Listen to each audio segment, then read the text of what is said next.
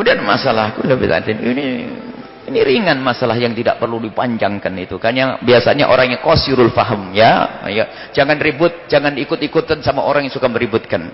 Kullu bid'atin, semua bid'ah adalah dhalalah. Jelas kenapa? Semua bid'ah adalah sesat. Cuman yang dimaksud bid'ah itu apa sih? Yang dimaksud bid'ah oleh Rasul itu apa? Ada dalam bab usul fikih ada tahqiqul manat sama tangkihul manat. Yang dimaksud bid'ah itu apa sih yang diinginkan Nabi? Siapa yang tahu keinginan Nabi? Apa yang dimaksud bid'ah itu? Apakah semua yang baru? Itu bid'ah menurut bahasa. Kita perlu bid'ah menurut syar'i itu apa sih?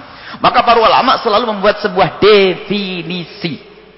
Definisi itu bid'ah apa? Bid'ah itu bukan semua yang tidak pernah dilakukan Nabi itu adalah bid'ah syariah, bukan. Jadi ada definisi, maka ulama faham, cerdas membuat definisi bid'ah. Jadi kalau bid'ah lughawiyah itu terbagi 5. Bid'ah menurut bahasa, sesuatu yang baru, ini ada hukumnya yang wajib, ada hukumnya yang sunnah, ada hukumnya yang makruh, ada hukumnya yang haram, ada hukumnya yang mubah. Bid'ah lughawiyah, bid'ah menurut bahasa, hal yang baru. Tapi kalau bid'ah syariah, bid'ah menurut syariat, kullu dhalalah, semuanya adalah sesat. Lah bid'ah syar'i itu gimana? Ada definisinya. Maka yang berani mengatakan ini bid'ah, tahlilan bid'ah, tawasul bid'ah, tanyakan definisi bid'ah menurut ente apa? Paling bisa ngomong, semua yang tidak pernah dilakukan Nabi Muhammad adalah bid'ah. Jangan enak. Ente naik mobil. Lah itu kan yang dimaksud urusan agama, bukan urusan dunia. Mana Nabi ngomong dunia? Coba Nabi ngomong urusan akhirat toh? Kan kullu bid'atin, tidak kullu bid'atin fid dunya atau fil akhirat, tidak ada. Dari mana itu bedakan antara dunia dan akhirat? Perlu definisi. Di sini ada belasan definisi. Dan definisi yang ada bukan definisi yang sering diumbar oleh orang yang ingin membid'ahkan orang lain dengan kalimat yang sederhana. Semua yang tidak pernah dilakukan Nabi adalah bid'ah. Enggak pernah. Itu bukan definisi itu. Itu reka-reka. Makanya di dalam menjelaskan sesuatu perlu kembali kepada takrif. Apa kata ulama tentang bid'ah yang dimaksud oleh Rasulullah? Saya tidak ngerti. Tapi saya tanya ke ulama. Ulama apa kata mereka? Ulama menjelaskan. Jadi yang dimaksud bid'ah, yang dikatakan dhalalah, itu adalah bid'ah ini. Kalau bid'ah menurut bahasa jelas. Ibnu Hajar al-Asqalani mengatakan ada bid'ah yang sunnah. Sesuatu yang baru, lihat pengumpulan mushaf Sayyidina Utsman zaman Sayyidina Utsman bin Affan. Pembuatan kantor pada zaman Sayyidina Umar bin Khattab. Apalagi tarawih Sayyidina Umar adalah secara bahasa adalah bid'ah. Nikmatil bid'atu hadhihi, sampai Sayyidina Umar mengatakan sebaik bid'ah adalah ini, sebaik-baik bid'ah. Loh, kok ada sebaik-baik bid'ah? Sebaik-baik bid'ah. Loh, Sayyidina Umar kok ngomong ada bid'ah yang baik, ini bagaimana? Apakah Sayyidina Umar tidak pintar lagi? Ini kan kurang ajar. Karena terbatasnya dia dalam memahami, dipikir nggak bisa dibedakan antara bid'ah menurut bahasa dan bid'ah. Sayyidina Umar nikmatil bid'atu, bid'ah secara bahasa. Sesuatu hal yang baru, yang menarik, ya ini loh. Bukan bid'ah syariah. Kalau bid'ah syariah, kulluha dhalalah. Bid'ah dalam syariat adalah dhalalah semuanya. Lalu bagaimana bid'ah syariah itu? Ulama berbeda pendapat dalam definisi, tapi mirip-mirip semuanya. Di antaranya adalah misalnya, Thariqatun fid dini, salah satu. Kasih 2 definisi, harus punya. Thariqatun fid dini, cara beragama, bukan cara bercocok tanam, bukan ya. Cara beragama, lihat. Nah, ini definisi. Thariqatun fid dini mukhtara'atun, yang dibuat-buat. Cara beragama yang dibuat-buat. Tudhahi syariat, yang menandingi sesuatu yang ada di dalam syariat. Yuqsadu bisuluki 'alaiha, dengan maksud melakukan itu semua. Al-mubalaghatu fi ta'abbudi, berlebihan dalam beragama. Contoh, subuh, salat subuh, pagi-pagi lagi seger salat subuh kok cuma 2 rakaat. Saya tambah deh, nambah 2. Nah, membuat sesuatu dalam agama yang menyerupai dalam agama, bentuknya salat. Tujuannya berlebihan. Apa? Saya kuat, perlu tambah lagi kalau sholat yang ke-6. Itu bid'ah yang sesat. Tetapi jika ada orang melakukan thariq mukhtara'atun, mengada-ada. Mengada-ada itu adalah apa? Tidak bisa dikembalikan kepada Al-Quran dan hadis.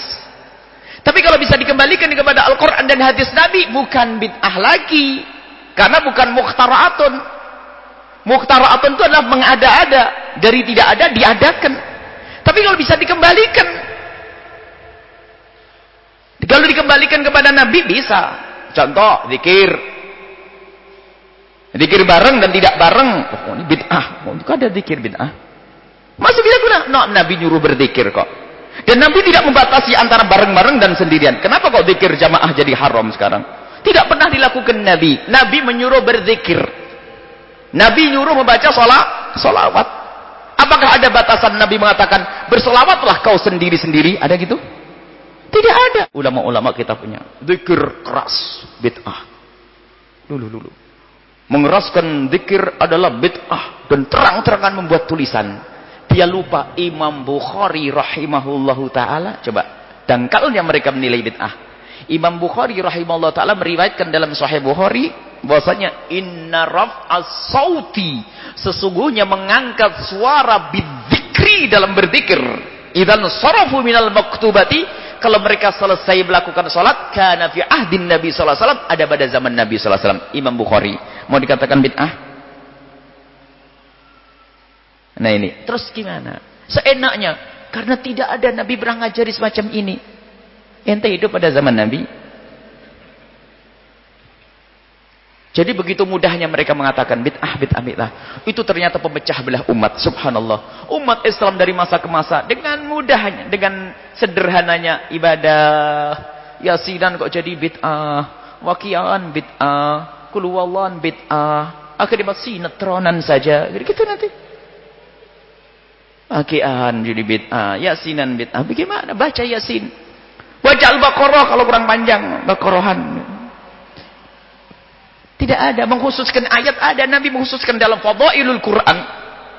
Bab Fadail Quran, Imam Bukhari meriwayatkan diperkenankan mengkhususkan Quran. Salah satu istri Nabi mengkhususkan ayat, dibaca berulang-ulang sampai berkali-kali, sehingga diceritakan ada salah satu sahabat Nabi yang mau datang ke rumah istri Nabi, mendengar istri Nabi membaca, pergi ke pasar, balik lagi, itu ayat yang dibaca, diulang-ulang. Loh, berarti istri Nabi ahli bid'ah dong.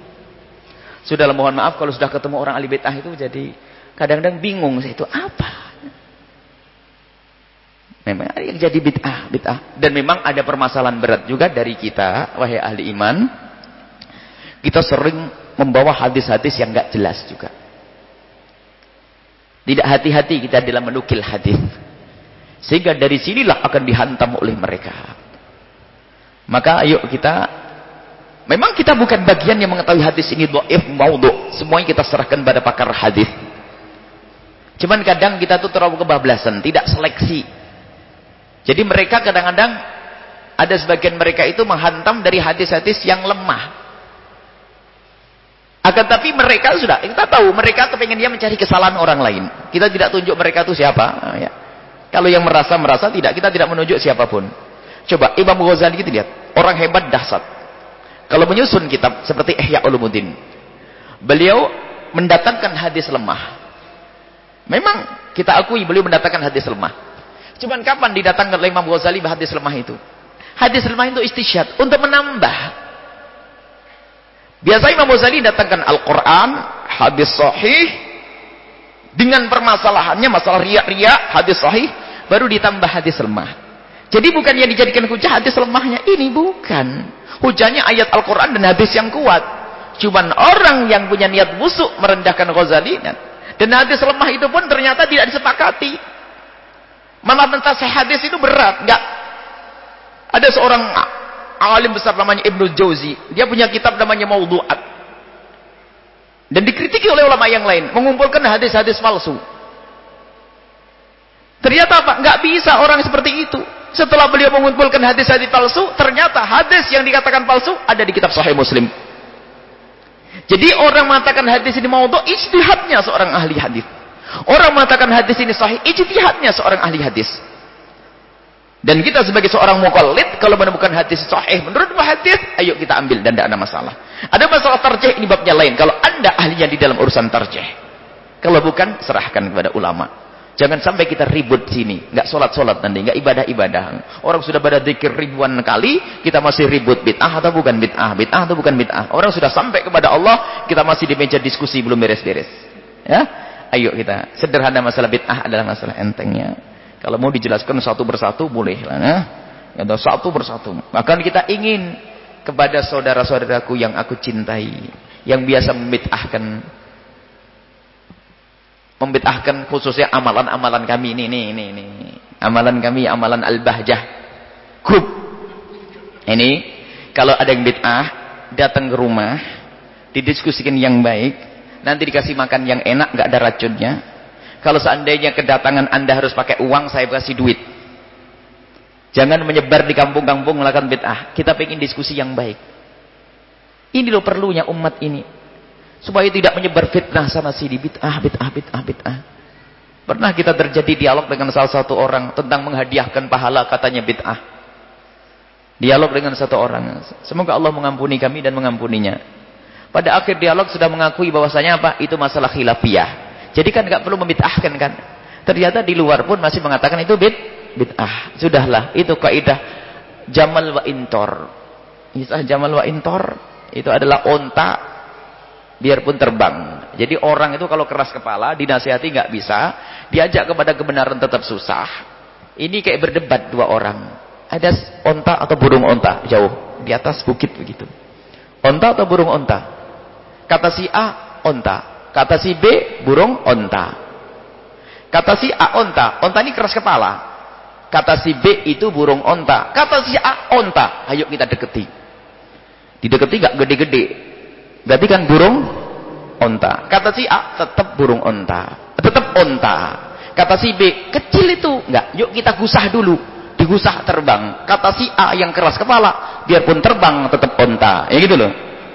Biarpun dikasih dalil kayak apapun tetap nggak mau. Itu musibah di dalam diskusi zaman sekarang ini ya.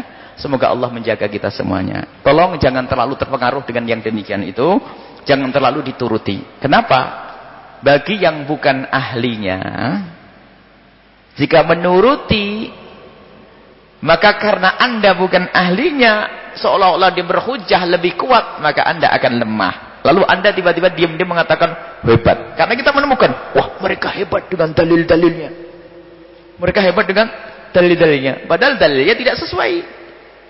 Makanya jangan mudah terburu-buru. Kalau bukan ahlinya jangan mendebat. Diskusi adalah bagiannya orang yang pernah belajar. Kalau Anda sudahlah, Anda ikut para ulama.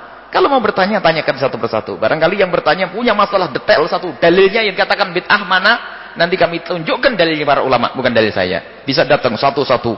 Tawassul, tahlil, ini, apa. Ada semuanya itu. Dan tidak dibuat-buat dalilnya. Dalil benar. Ada semuanya. Jadi sudah jangan terpengaruh. Intinya, percayakan kepada para ulama. Bahwasanya amal-amalan kita adalah benar. Ada sandarannya dari Nabi Sallallahu Alaihi Wasallam.